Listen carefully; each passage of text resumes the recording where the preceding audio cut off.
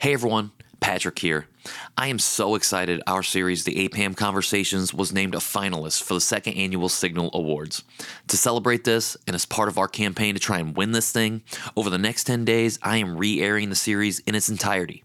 I hope you enjoy revisiting these incredible conversations I had with these amazing guests, and if it's your first time listening, welcome. I hope you enjoy them as well. After you listen, please cast your vote. You can find the link to do so in the show notes, on IG at Conversation Podpiece, or by going to our website, conversationpiecepod.com.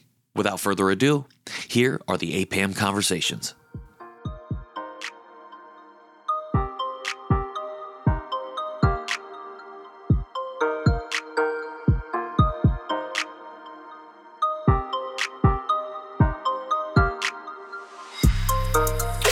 Hey everyone, welcome to Conversation Piece with Patrick Armstrong. I am the titular Patrick, and this is a show where my guests and I discuss what piece of the conversation we aren't talking about but should be. Special shout out to all my returning listeners, and a high five and hello to everyone joining us for the very first time. Thank you so much. The month of May is Asian Pacific American Heritage Month, or APAHM. It is meant to celebrate and reflect on the history and peoples that make up our beautiful diaspora.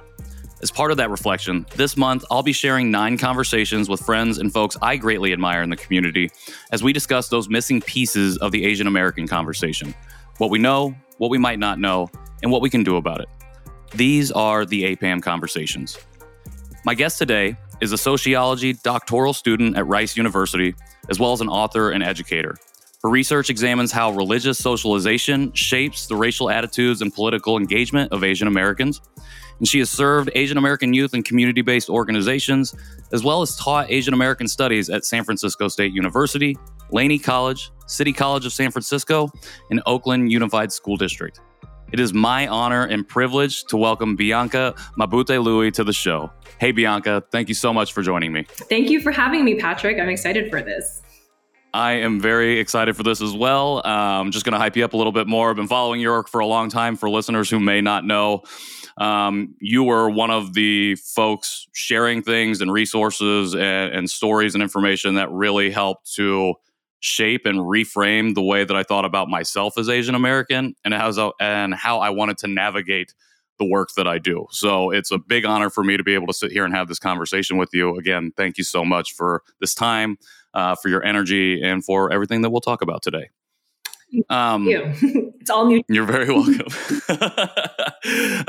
All right. So I know I introduced you just a little bit, but for those who may not know who you are, do you mind sharing just a little bit more about yourself? Yeah. I'm currently in Houston, Texas. I've been here for about 3 years. Before that, I grew up in California, in San Gabriel Valley, which is very heavily Asian ethnoburb. And then I lived in Oakland for about 10, 11 years. And so, all of those places really formed my politics and how I understand myself and how I'm approaching being in a new state where it often feels like ground zero for a lot of really intense political issues. And so, and besides the professional stuff, I have 2 dogs. I am passionate about eating and finding new restaurants wherever I'm at. And glad to be here. Any favorite foods or restaurants currently on your mind or that you've been craving a lot recently? Oh my gosh. So in the South, it is at least Houston, New Orleans area and the Gulf, it is currently crawfish season. Which is only, I think, February to April. And I had come to visit. My partner's from Houston. And so I've come to visit before. And I was like, what is this whole thing with crawfish? And since moving here, I get it. I have become a believer, specifically via occasion, though. Okay. As an Asian American studies enthusiast and scholar, I'm very excited when, food kind of represents the political histories of who's been here, but also the occasion is just superior to regular Cajun food, in my opinion. So, okay, we've heard it here first, or maybe not, but definitely not last. Via Cajun is the way to go, the superior version. So I'm gonna have to try that out. I was in Houston for a few months and did not explore as much food as I should have. Very much leaned heavily into the barbecue, and I feel like that's just where I got stuck at. Yeah. So definitely going to have to make that happen soon. Thank you for sharing that. And to be mindful of your time, I want to go ahead and just jump right into the conversation because I'm excited to hear and discuss with you what you feel like is missing. So let me ask you that. what piece of the conversation do you think is missing or that we are just not talking about enough right now when it comes to Asian America or the Asian diaspora specifically? Yeah, I love that prompt, Patrick. And as I was preparing for this, I was thinking about how we're like 3 days into API Heritage Month. So I'm getting a lot in my newsfeed and emails about first Asian American CEO of this and the first American that, first Asians in this C-suite and Asian billionaires, right? That's not all of my feed, but I notice, right, during these months, we tend to really uplift and highlight the first Asian whatever in a lot of times predominantly white institutions. And so I was thinking about how, what I often wish we could talk more about is the limits of Asian American representation and even leadership at times in these, again, white capitalist institutions, and thinking more about, while representation is very important and I'm all about it, I think I would have turned out very differently if I had like Blackpink growing up, right? Sure. It's all very important, but it's ultimately not the end goal. And so really questioning what are we doing with this representation and in what ways are we using our access to create something new or to just, again, replicate white power structures and institutions and systems. Wow. Yeah. I think that's a really important piece to think about because I've been having conversations recently about the first this, the first that, like you mentioned. And in one of our other interviews on this series, one of the guests shared not about this specific topic, but they said to continue is to normalize, like to continue doing things is to normalize that behavior. And while it's great to see the first this, the first that, and to see that representation, like you said, there are steps further to go for this. And the first does not mean that's normalized. The first almost sounds exceptional, like where this is the exception to the rule. And obviously we want to go past that and go further than that, especially when we're navigating these predominantly white institutions. And so for us as Asian Americans, or for us who inhabit Asian diasporic communities, how do we start to address that? Because yes, we want to see representation, and things like Everything Everywhere All at Once are amazing for that specific thing. But even for a movie like that, it's like, we're getting all these awards, but where do we go from here? Like, is that going to be the last time we see awards? Or what do we have to do internally to ensure that we are taking that next step, going beyond just that surface level representation? Yeah, that's a great question. I've been saying this more so the last year or so, that me in my most liberated state is me not really striving and just being really comfortable taking naps all day and being mediocre, right? To not feel the need and the burden and pressure of, and I feel this, in my realm in academia too, because there aren't a lot of Asian American sociologists in my department, to feel like I have to be the best and excel at everything to be taken seriously. And for my research on Asian Americans to be, seen as legitimate.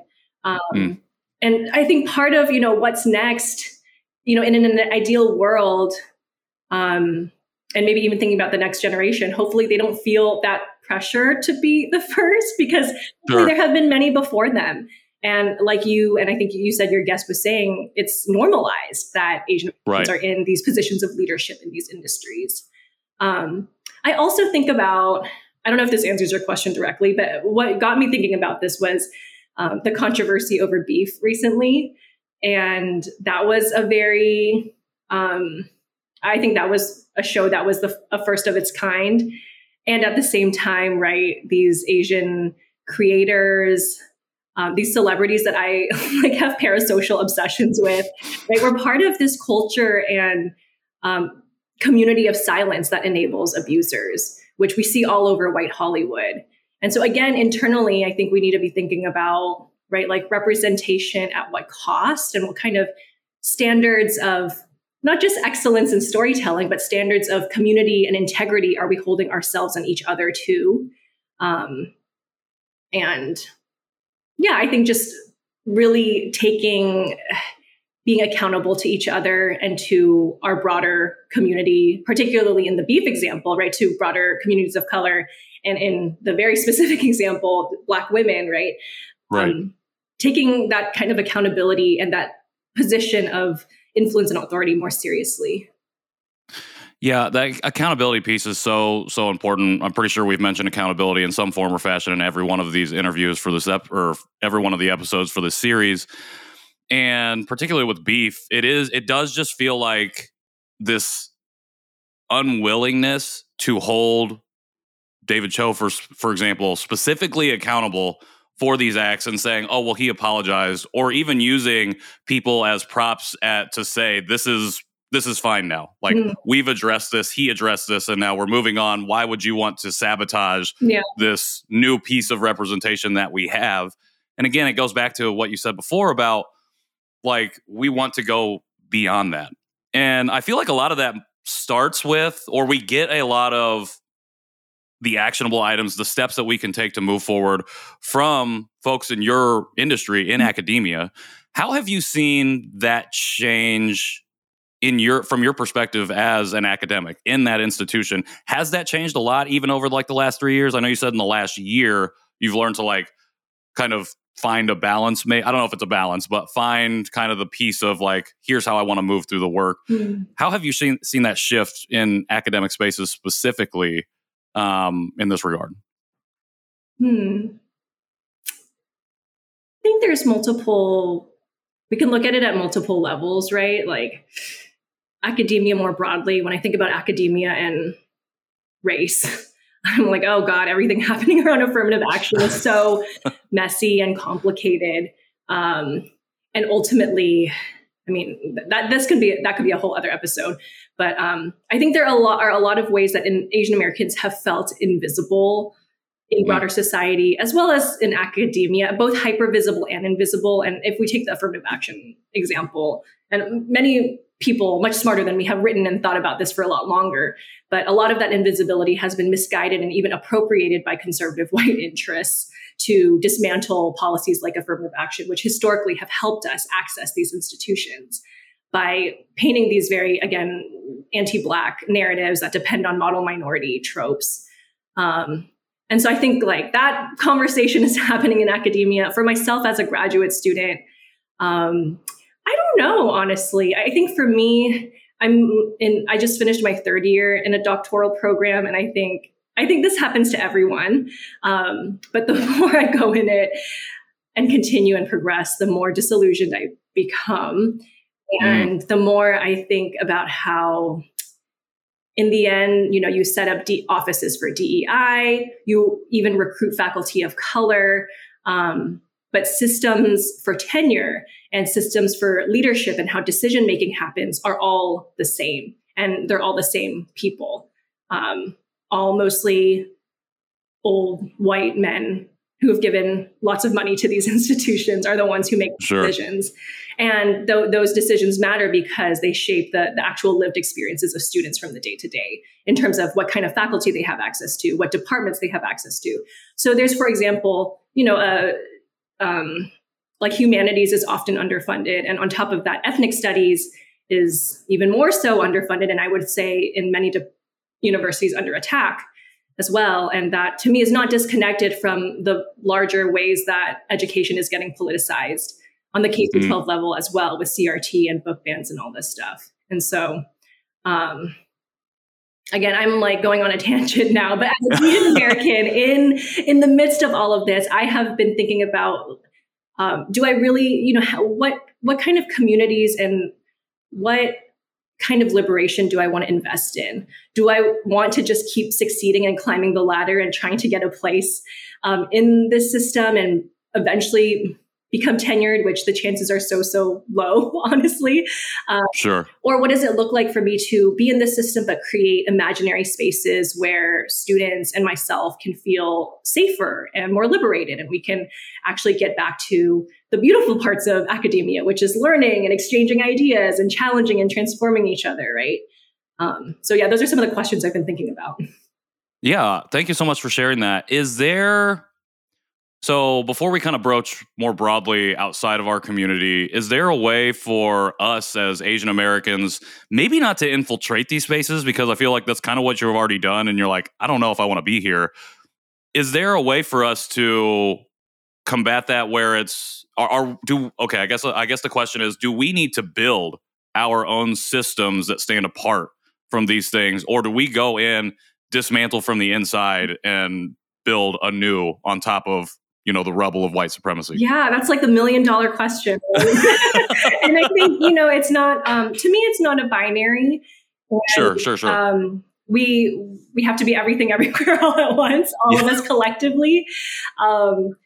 I think for me in an individual level, I also know, we exist in capitalism. I need to eat. I need to have stable sources of income. And that means participating in a lot of these institutions. And at the same time, I think Bell Hooks wrote a lot about this, that the classroom remains a space of possibility in a system that has relied often on dehumanization and exploitation of people. And so, we have to hold the two in tension, and I think everyone has to figure out for themselves what kind of spaces of influence they want to create or infiltrate. I will say, before my life as a educator and in this world, I actually worked in evangelical Christian ministry for a long time, and I was really like, infiltrate from the inside, try to make change from the inside, and it honestly kind of destroyed my soul, I feel like.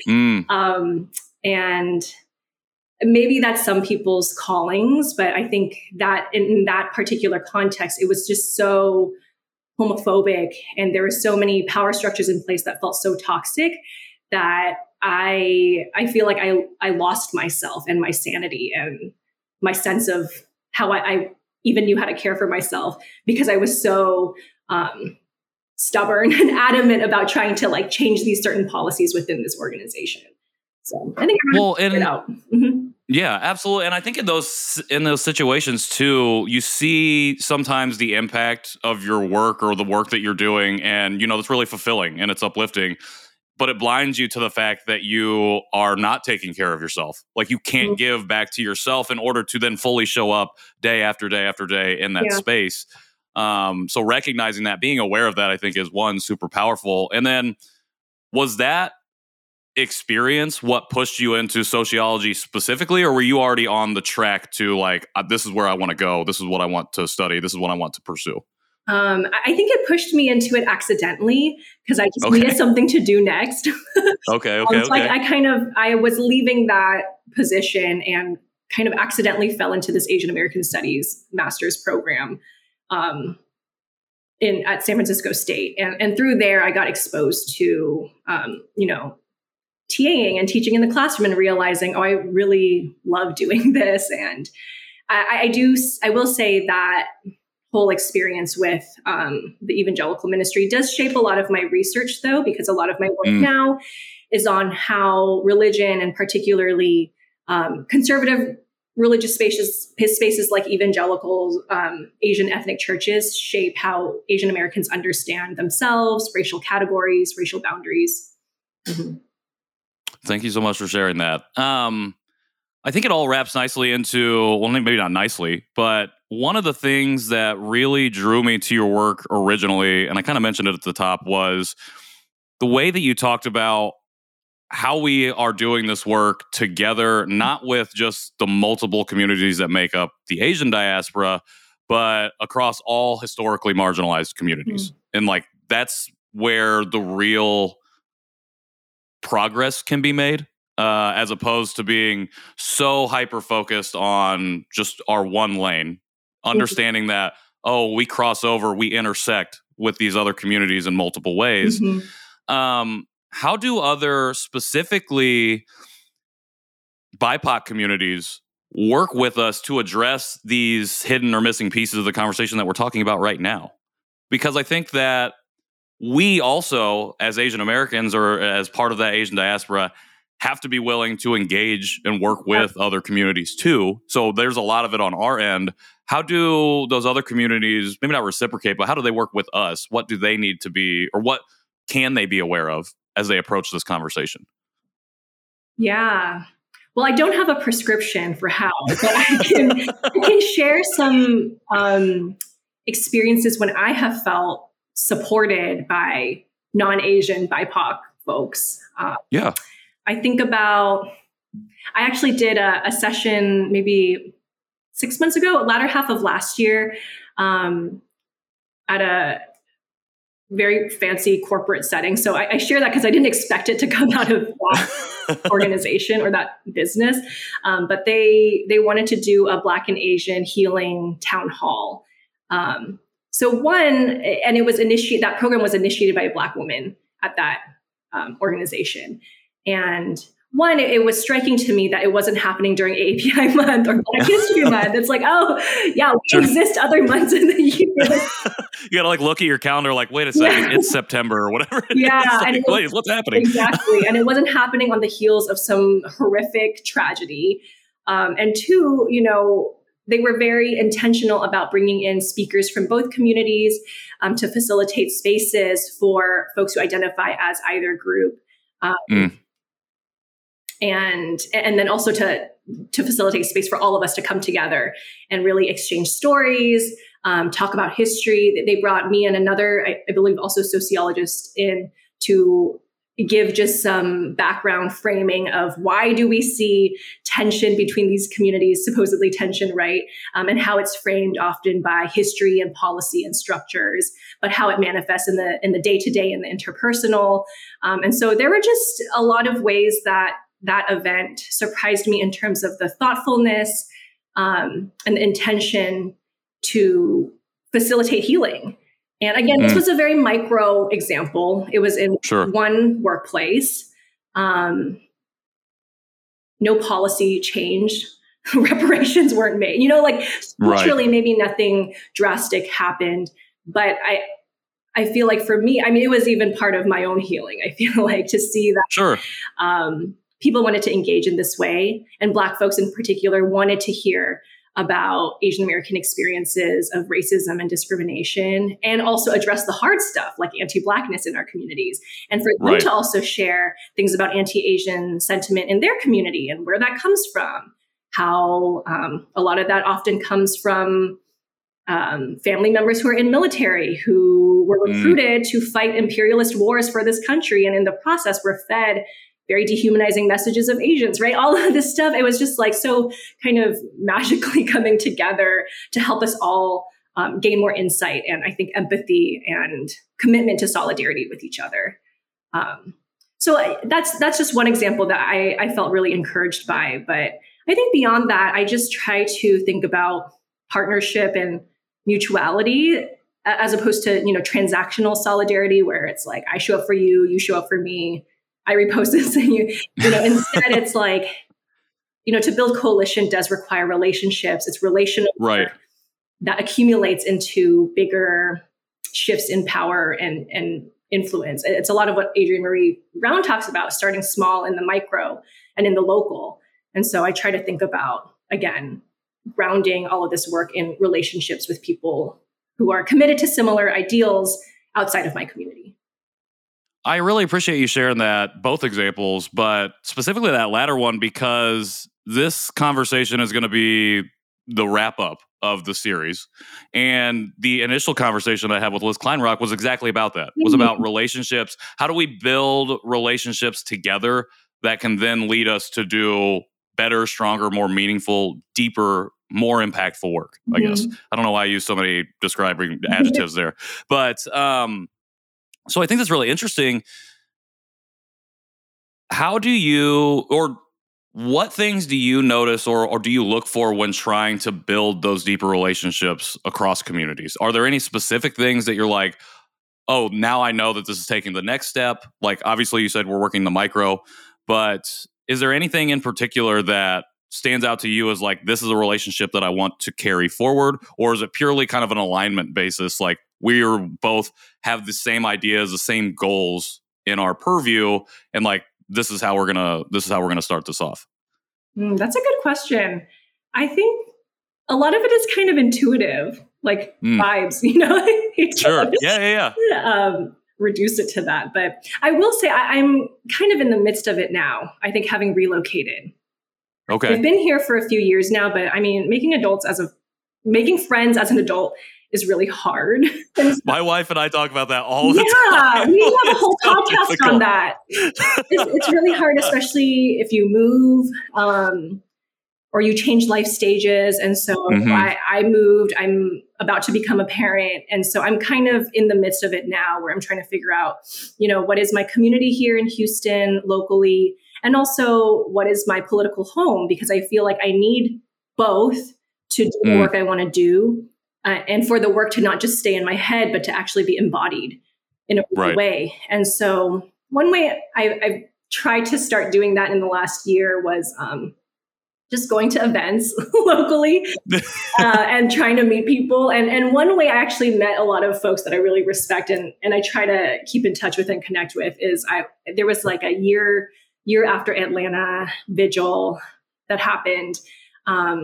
That was honestly really weird. It was like a lot of applauding the police. It was very kind of, it wasn't what I expected, right? Sure. So I took to Twitter and I was like, was anyone else at this event super uncomfortable? Something along those lines. And it was like a desperate call out for progressive, more abolitionist thinking community in Houston, right? And actually some people responded. And from there, it kind of just iterated itself into a book group. We have a Houston Asian abolitionist group chat where people share events or what they're doing or opportunities to be plugged in. And so I think, it's very slow. It's very organic. It's as much as people can give at any given time, but just, again, intentional ways like that to try to make connections in my community. I love that. Yeah. I love that. Especially at the local level. And again, adulting is very difficult, especially when it comes to developing those new friendships.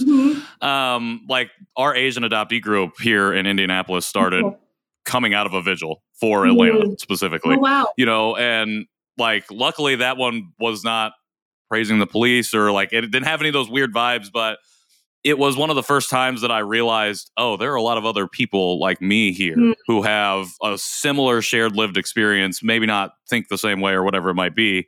And to see how slowly that group has come together, but now seeing one person join this week or another person joining this week and sharing their stories for the first time, it means a lot to just be able to build that relationship, not just with another human being, but someone who literally geographically sits in that same spot, who understands a little bit more the nuance of what it means to be an adopted Asian in Indiana specifically. Yeah. As far as community goes, who right now is inspiring you? They don't have to be part of the community, but who are people right now that you're taking a lot of inspiration from or whose work is just really resonating with you? I read a book a few months ago called Care Work by Leah Lakshmi. Okay, I'm totally going to butcher their name, but it's Care Work, Dreaming Disability Justice. First name is Leah. And I think that book, I finished it in maybe January, but I still think about it multiple months later. But I think they're a queer South Asian disability justice activist and writer. And I think as I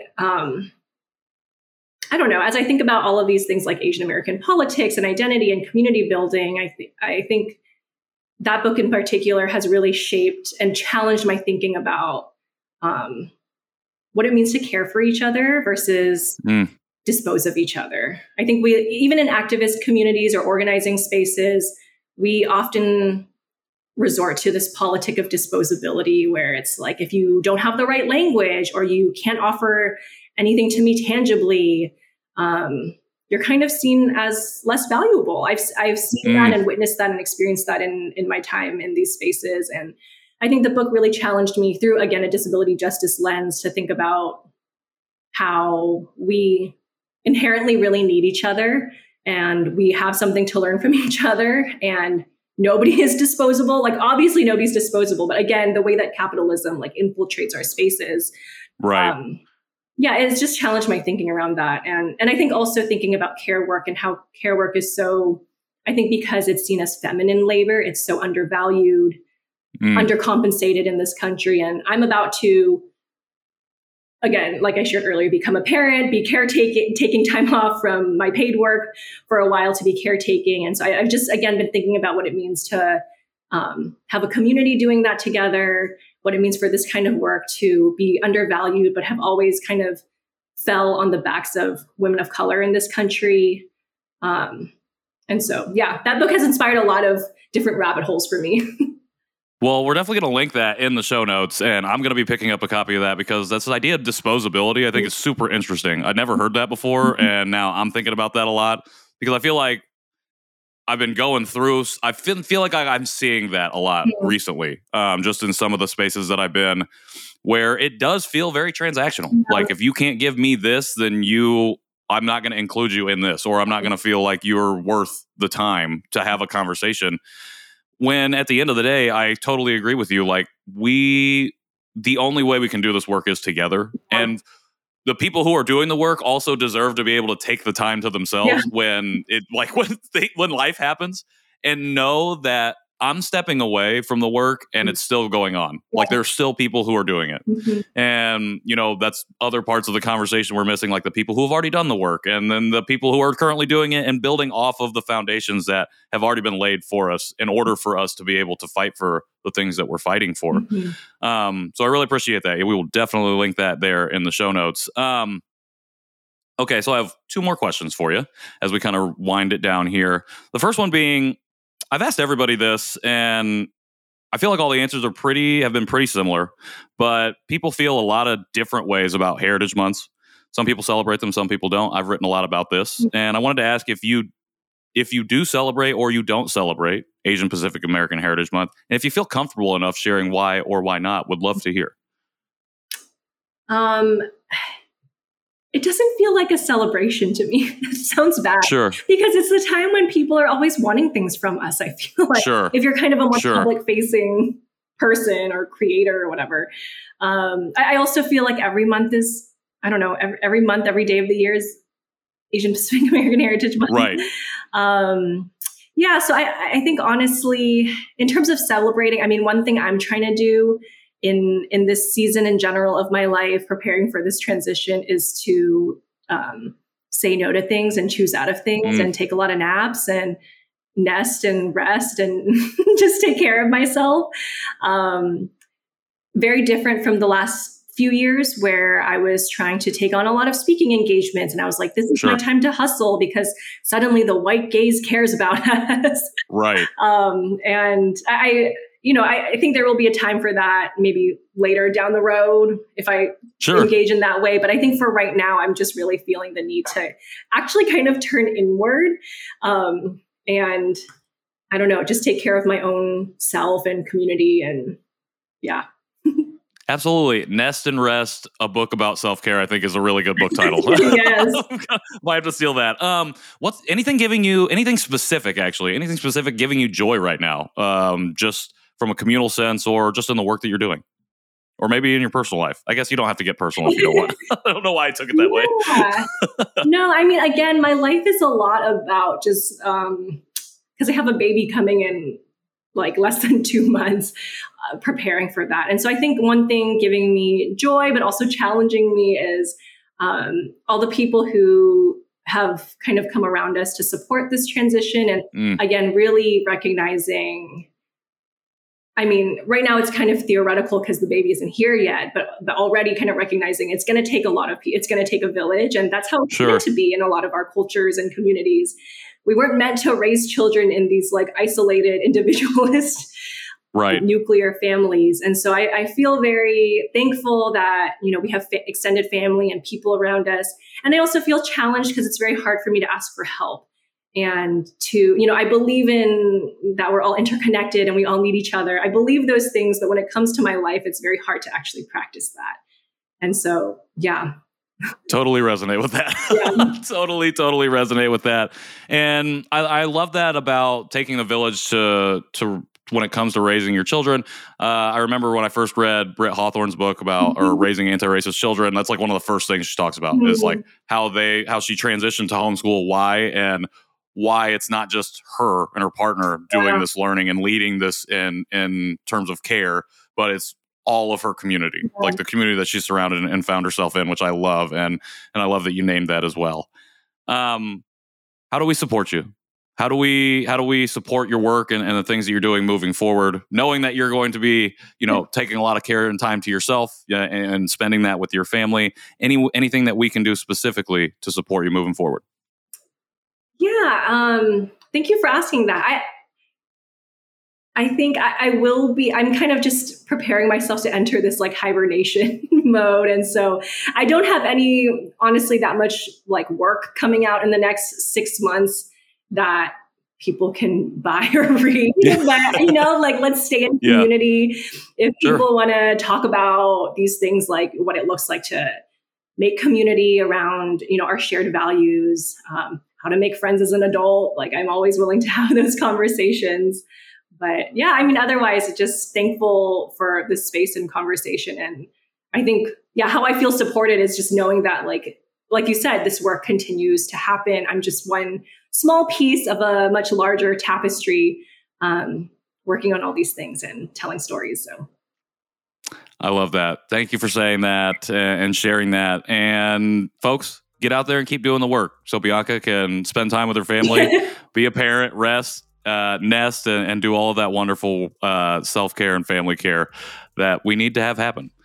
Bianca, it's been an absolute pleasure and a privilege to sit here and have this conversation with you, to take a little bit of your time today to be able to share this conversation with our guests. It really, really means a lot to me, not only to have you on the show, but to be a part of this specific series, the APAHM Conversation. So thank you so much. Thank you so much, Patrick. This was so fun. And I'm looking forward to listening to all of your episodes. Thank you so much. That is making me beam and smile and warming me inside. Thank you. That really, really, really means a lot. For everybody else out there listening, you can find links to everything that we've talked about here in the show notes, and you can find us at Conversation Pod Piece on Instagram. If you do feel inclined to leave a rating or review on whatever podcast player you're listening to, we would greatly appreciate it. And if you're interested in supporting the show in the future in any way, feel free to hop in my DMs or visit my website, patrickintheworld.me. Until next time, I'm Patrick Armstrong, and this has been Conversation Piece. Thanks, Bianca. Thank you.